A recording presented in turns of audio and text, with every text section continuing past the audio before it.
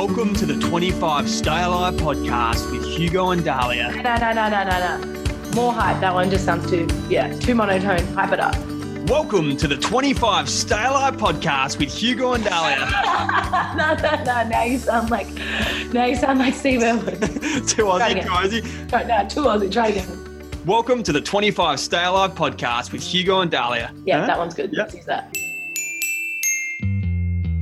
Welcome back, everyone, to the 25 Stay Alive podcast. I'm Hugo, and as always, I'm joined by the delightful Dahlia. Welcome, Dahlia. Delightful Dahlia, I like it. Double D's, except not double D's. I thought I'd add in a little word, so I came up with delightful just out of nowhere, but I like it. Delightful Dahlia. How's your day been? Not too bad, actually. It's a bit cold and a bit chilly in Brisbane. But when I say cold and chilly in Brisbane, it's probably a warm and balmy 30 degrees. 30 degrees in Adelaide. How's your day been, Dahlia? Pretty cruisy. Got up, ate some leftover Thai food, and now I'm here. Oh, you mentioned that leftover Thai food. I literally said to Amber before, I said, we're getting Thai food for dinner tonight. Mate, Thai food for breakfast, Thai food for lunch. I don't care. It tastes so good. So on today's episode, it's just going to be a bit more of a relaxed feel to it. You might have seen our most recent episode. We had the Hump Day Potty. So we're going to make that a bit of a trend. So we're going to try and release every single week on Wednesday, break up the week. We're going to have a Hump Day Potty. Generally, we'll try and get a guest on the show. When we do that, will be a bit more of an in-depth episode. However, episodes like today, they'll be kind of in between episodes where we basically pick a topic and the two of us talk about that particular topic. So today's episode is centered around comparing yourself to others. Yeah, and it's really interesting after being diagnosed about how people compare illnesses. You know, they'll compare stages of cancer or how many cycles of chemo you have to go through or what kind of surgery you had, how big your scars are, you know. So it's a really weird world to be a part of. You almost feel like we've been, I know this sounds ridiculous and people listening probably don't understand it, but you've almost been through this cancer journey. And for example, myself, I got early detection bowel cancer, like fucking how amazing. But then you kind of tell my bowel cancer story and then you kind of read about people who have had, advanced stage 4 bowel cancers, who have been in palliative care, who have got through it the other side, who have had this, that and the other. And it's kind of like, okay, then my little bowel cancer story is not as full on as theirs. I don't want people to not talk to me about anything that's going on in their life because they feel like, oh, she has cancer and it trumps whatever I'm going through, because it's absolutely it's all relative. And I think that, someone could be in a full body cast and if someone else breaks their arm, it doesn't make it any less painful. Exactly right. And what might be trivial to one person might be hugely distressing to someone else. I'll give you a great example. I had to go through IVF before I started chemo, and I got out of the egg harvesting surgery and I'm sitting there in recovery. And what they do is they draw on your hand how many eggs they pulled out, because you get some short-term memory loss. And there was a girl next to me. She was all hyped and she was leaning over to me and she was like, oh, how many eggs did you get? And I said, they took out 23. And I said, how many eggs did you get? And she goes, oh, I only got 7. Well, if it makes you feel any better, I actually have cancer. And it made it feel pretty awkward afterwards, but it's kind of just like the grass isn't always greener. That's true. And I love that. I felt like a bit of a bitch saying that, but I was just like, it's just not. And hopefully it's something that she remembers, because it's kind of just like you just really don't know what someone else is going through, especially those who are living with invisible illnesses like ileostomy bags. Half the people, there would be so many people walking around in your life and you would have no idea that they have one. No, spot on. I really like that. It's almost like the behind the scenes of someone's life and what you see someone as doing, and it might seem you don't actually know what is going on behind the scenes, and we never do. And no idea. And I guess we can kind of touch on that with the social media aspect. Is that you look at someone's life on social media, and more often than not, people post the positive moments of their life on social media, like a highlight reel, basically, on their life. And we kind of look at someone who's in Europe or who's, bought the new car or has just had a baby and who's in a very good relationship. But behind the scenes, you don't know that relationship, they might really be struggling. They might be going to a marriage counselor, or they might, be having lots of other things going on in their life. So just be mindful of comparing your behind the scenes to someone's highlight reel. I think people feel pressured to feel a certain way when they're given a particular set of circumstances. So, for example, like I've been diagnosed with cancer and people have expected me to feel negative and to feel sad and angry and stressed. And I think it's interesting to compare different situations on how you think you should feel versus how you actually feel. Yes. It's if you don't have the right networking and support, you just end up showing everyone how you think you should feel rather than how you actually feel. Absolutely. I couldn't agree with that more, is that especially with the health standpoint and something like cancer close to our heart, and the big one of that, like you just said, Dahlia, how you should feel and how you actually feel, I think that can fall under the kind of the post-remission complexities of kind of what we discussed in last episode with Michelle. And if you haven't listened to that episode yet, we sat down with a brave young lady called Michelle Moore, and we briefly touched on towards the end of that episode about how she's really struggling whilst being in remission. And I can really relate to that, is that you should be on top of the world. You've just been told you're cancer free, but you still have this post-cancer feeling that you should be feeling this certain way, like you touched on before, Dahlia, but you actually don't feel that way. And everyone kind of, your family and friends go, hey, congratulations, you're cancer free, you must be a relief. And you know what? To a lot of people and to most people, of course it is a relief, you're cancer free. But to be mindful of the fact that sometimes you don't always feel the way that you should feel. I think what's been interesting to me or surprising to me is that through all of this, I've really managed to be able to keep my head above water quite, I'm not going to say easily, I've definitely had to work on it, but I've been able to maintain it the whole time through chemo. And I think watching other people have a difficult time with it, I almost feel guilty. I almost feel, guilty for not being more upset, I guess, or not, or for feeling so good more so. Yeah, it's a very, very interesting point. And I'm glad you raised that, Dahlia, is that a lot of people probably listening to this podcast might really be struggling going through something like cancer. And they might look at someone like Dahlia and go, she's just so positive and she's just this, beam of energy and joy, how is she just so upbeat all the time? But we've often spoken about this offline, Dahlia. It's not just a click of your fingers.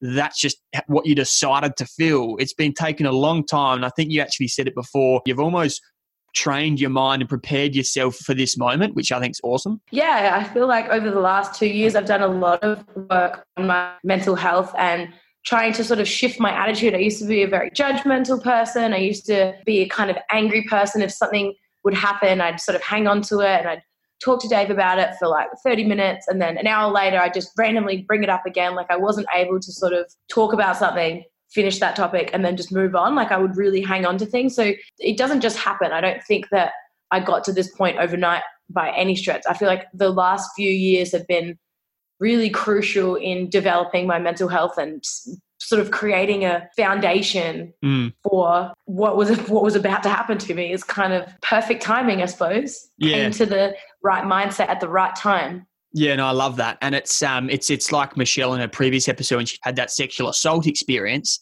and no one would wish that on anyone. But she said how something like that actually almost prepared her or helped her cope with when she actually had to face her cancer journey. And it's interesting. For those listening who might be struggling, whether it be cancer or whether it might be something else, and they might be struggling and they're struggling to be positive, just remember that this particular event you're going through at the moment, you might not see it now, but it actually is training you for any future adversities that you have. And I'm a firm believer in that no one wishes anyone to go through cancer or to have a sexual assault or these types of things. But I'm the first to put my hand up to say my first cancer journey with testicular cancer, in many ways I was a lot better prepared for my battle with bowel cancer. So getting testicular cancer helped me with parts of my bowel cancer and things like that. It's a really great way to look at it, Hugo. And so moving away from the cancer side of things, but still falling under the topic of comparing yourself to others, I think we all have a tendency to compare ourselves to others who are doing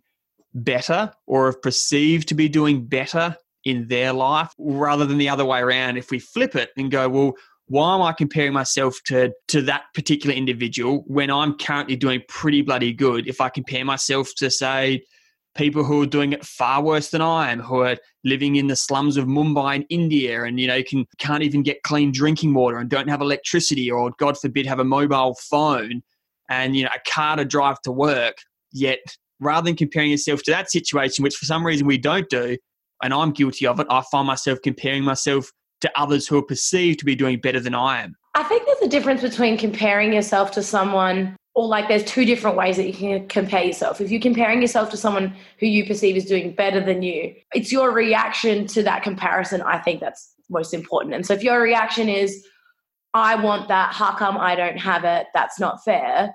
Or what did they do to get to that I'm inspired by this person. What steps did they take to get that? I think you can't just assume that people just end up with things like you.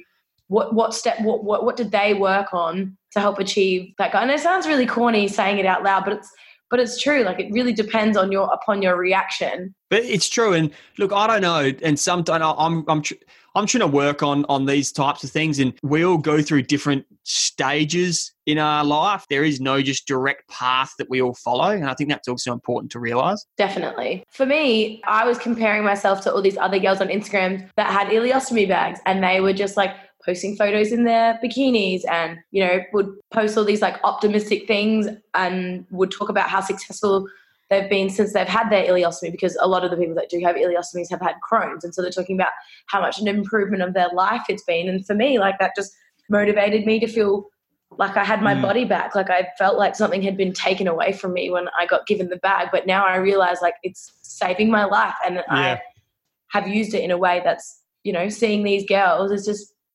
made me feel more confident with my bag. Do you think, though, in the era of social media, in your opinion, do you think it makes it a lot more difficult, especially like for the generation even behind us growing up, and just having that on their fingertips of always having these social media influencers who look like they're living this perfect life?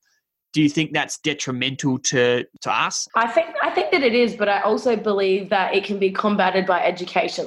Social media is rampant. And, I'm on my phone all the time, and I'm 28 years old. I couldn't imagine how much more I would have been on if I had this kind of device when I was like 14 or 15. I feel like it would have been even more than I already use it now. And so I think that schools and parents need to be educating children about what's online, how to know if a news story is fake, how to understand whether photos have been edited, and not to just believe everything that you see online to be true. Things can be doctrined online to make everything look much better than it is. Yeah, we follow these people on, say, Instagram, and it is typically their highlight reel. So they're posting about their new cars and their new vacations and their new holidays and their new babies and these types of things. But that's their highlight reel. And so we just sometimes, and I get guilty of it, I put my hand up right now and I do that. I kind of go, I should be at a different stage in my life. I should have that mortgage in the house now. But we don't always realize that there are behind the scenes in everyone's life. Yeah, absolutely. I think that's how I feel when I feel like I need to use the disability toilets. I feel like I have to be like, oh, I have a medical condition. See here, like, here's my bag. Like, you know what I mean? Like, it's, you never know what's going on. Yeah. And I know you also touched on as well, relationships is a big one. These days, and we're obviously in our late 20s, and people listening might be in their, 30s, 40s, whatever, but also when a lot of those who are around you or surround you are getting married, and there's the pressure of, do I need to get married? And there's people in relationships. And if you're single, you kind of almost feel less worthy because you don't have a relationship or you're not with someone, and you start to question. I hate that so much. I hate it too, but you can see why. And people kind of go, am I not good enough? Why haven't I found the right one yet? But once again, you don't have to compare yourselves to others at their point in life. Yeah, absolutely. I think it's quite relationships, even just like pregnancy, or people constantly asking like, oh, when are you going to have kids? When are you going to have kids? Yeah. Well, you don't know that someone's unable to have children. Yeah, I feel like it's a very rude question to ask someone, when are you going to get pregnant? Well, some people don't want to have children, and that's perfectly fine. I just feel like, just because everyone else is doing something doesn't mean that you should be doing it. I'm kind of almost the contrary. I'd rather be doing something if everyone isn't doing it. No, completely agree. And one of the reasons why I want to talk about this is because I actually have been picking Dahlia's brains with certain things, because she's just like so just chilled out and kind of just at peace with her current situation, and she kind of focuses on what she can control and those awesome parts, whereas I still get so caught up in things that I probably can't control. And I find myself very guilty of comparing myself to others. You are what you think. So if what you're thinking about is like, why I can't have something or why you feel slighted by something, like you're not going to be achieving anything at that point. I think working on breaking those cycles. So with meditation, it's so much more than the actual act of meditating for 10 minutes. It's what I go to these Buddhist meditation classes in Glenelg. And so basically the idea is that you are what you think about. And so if you can try to take that 10 minutes per day to do the meditation and to actually clear your mind, then when you go about your day, you have a more controlled mindset. And so that way you can sort of be aware of what you're thinking about. And when you notice yourself thinking about something negatively, you can steer yourself away because you're conscious about what you're thinking about. Yeah. I know that sounds a bit complicated, No. like a bit hard to sort of get your head around, but that's the general idea that they teach at meditation. It's not so much that I go there and I meditate for 10 minutes and I feel zen and then that's it. It's more about the principles of it. Absolutely. And it comes down to the whole mindfulness space, and it's the mind is so powerful, and often we neglect the mind being so powerful, and it is linked to so many other facets of our life, if not every facet of our life. And if we don't... If you're feeling stressed and you're thinking that you're stressed, your body has a physical reaction. Yeah, exactly. And then it's just that vicious cycle. And it's all based on your thoughts. Like you become stressful because you're thinking about whatever it is that's making you stressed. And it's a kind of another thing which I was just kind of thinking about then is, I think, finances. There's nothing wrong with wanting to be successful and wanting money and living a very comfortable life. There's nothing wrong with that. I'm not saying that at all, but often we get so caught up in it that it's detrimental to everything else or the other things that probably should matter in life, i.e. family, relationships, those types of things, because we get so caught up in wanting more. We always want more, but then more is never enough. So we always want more, but more is never enough. And what I mean by that is that, look at a phone, for example. When you have a crappy little phone and you want the latest iPhone 10 or the latest Samsung or the latest Google Pixel, when you finally get that phone, right, it's the best thing in the world. You literally feel like it's amazing. This phone's so good. Oh my God, I can't believe how amazing it is. But you don't realize that feeling you have goes very quickly. Very quickly. Before you know it, you just get so used to your phone. And guess what? You see something advertised on TV and you go, oh, I want a new phone. I was listening to a podcast the other day. It's called 99% Invisible. I highly recommend it. And the guy mentioned, they call it psychological obsolescence. So it's when you convince yourself that you need the upgrade. Yeah, right. And it's a marketing strategy that a lot of major companies have. They make you feel like you're going to be inferior if you don't have the next thing.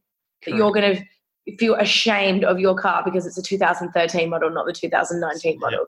And it's like a psychological thing that the media and the advertisement agencies are just honing in on. And it's all psychological. There it is. And I can see that. And it's, something as small as a phone, but it can relate to everyday life.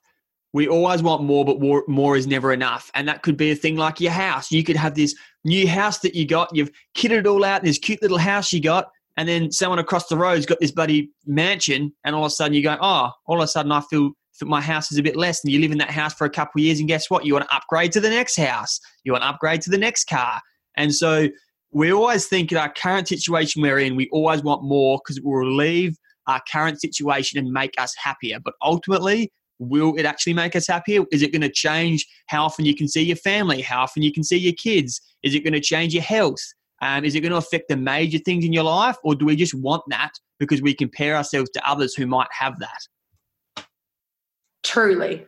So look, amen, Hugo. Yeah, sorry, I just went on a bit of a tangent. But look, I'm passionate, and whether it's relevant to this episode or not, it's still very interesting. I think it all falls under the lines of ultimately comparing yourself to people. So I think it's hugely relevant, hugely important, and something that I'm personally really trying actively to work on. So look, that's kind of the little nugget type of episode, whatever you want to call it, that we've done this week. Hopefully you got something out of it. Look, and we'll just finish off with I suppose what we've got coming up. And next episode, our next installment of the guest episodes is a amazing lady called Heather Hawkins. And I won't give too much away, but basically, and you about to hear me correctly here, she's 54. She has just completed 522 kilometers running in 10 days. That's 522 kilometers in 10 days. And every single day, she devoted a day to a young adult living with cancer. And she wrote their name on her forearm and listened to their playlist. And that kind of inspired her and got her through. And she's raised about, I think, over $10,000 for this amazing foundation called You Can. So she's an amazing woman who's just doing incredible things. And she actually had ovarian cancer herself when she was 40. And so we're going to get her on the show and basically talk about her journey and what it was like meeting these young people ranging from 15 to, I think, 29, all living some terminal cancers, and what it meant to her to actually complete this 10 marathons in 10 days, which is incredible.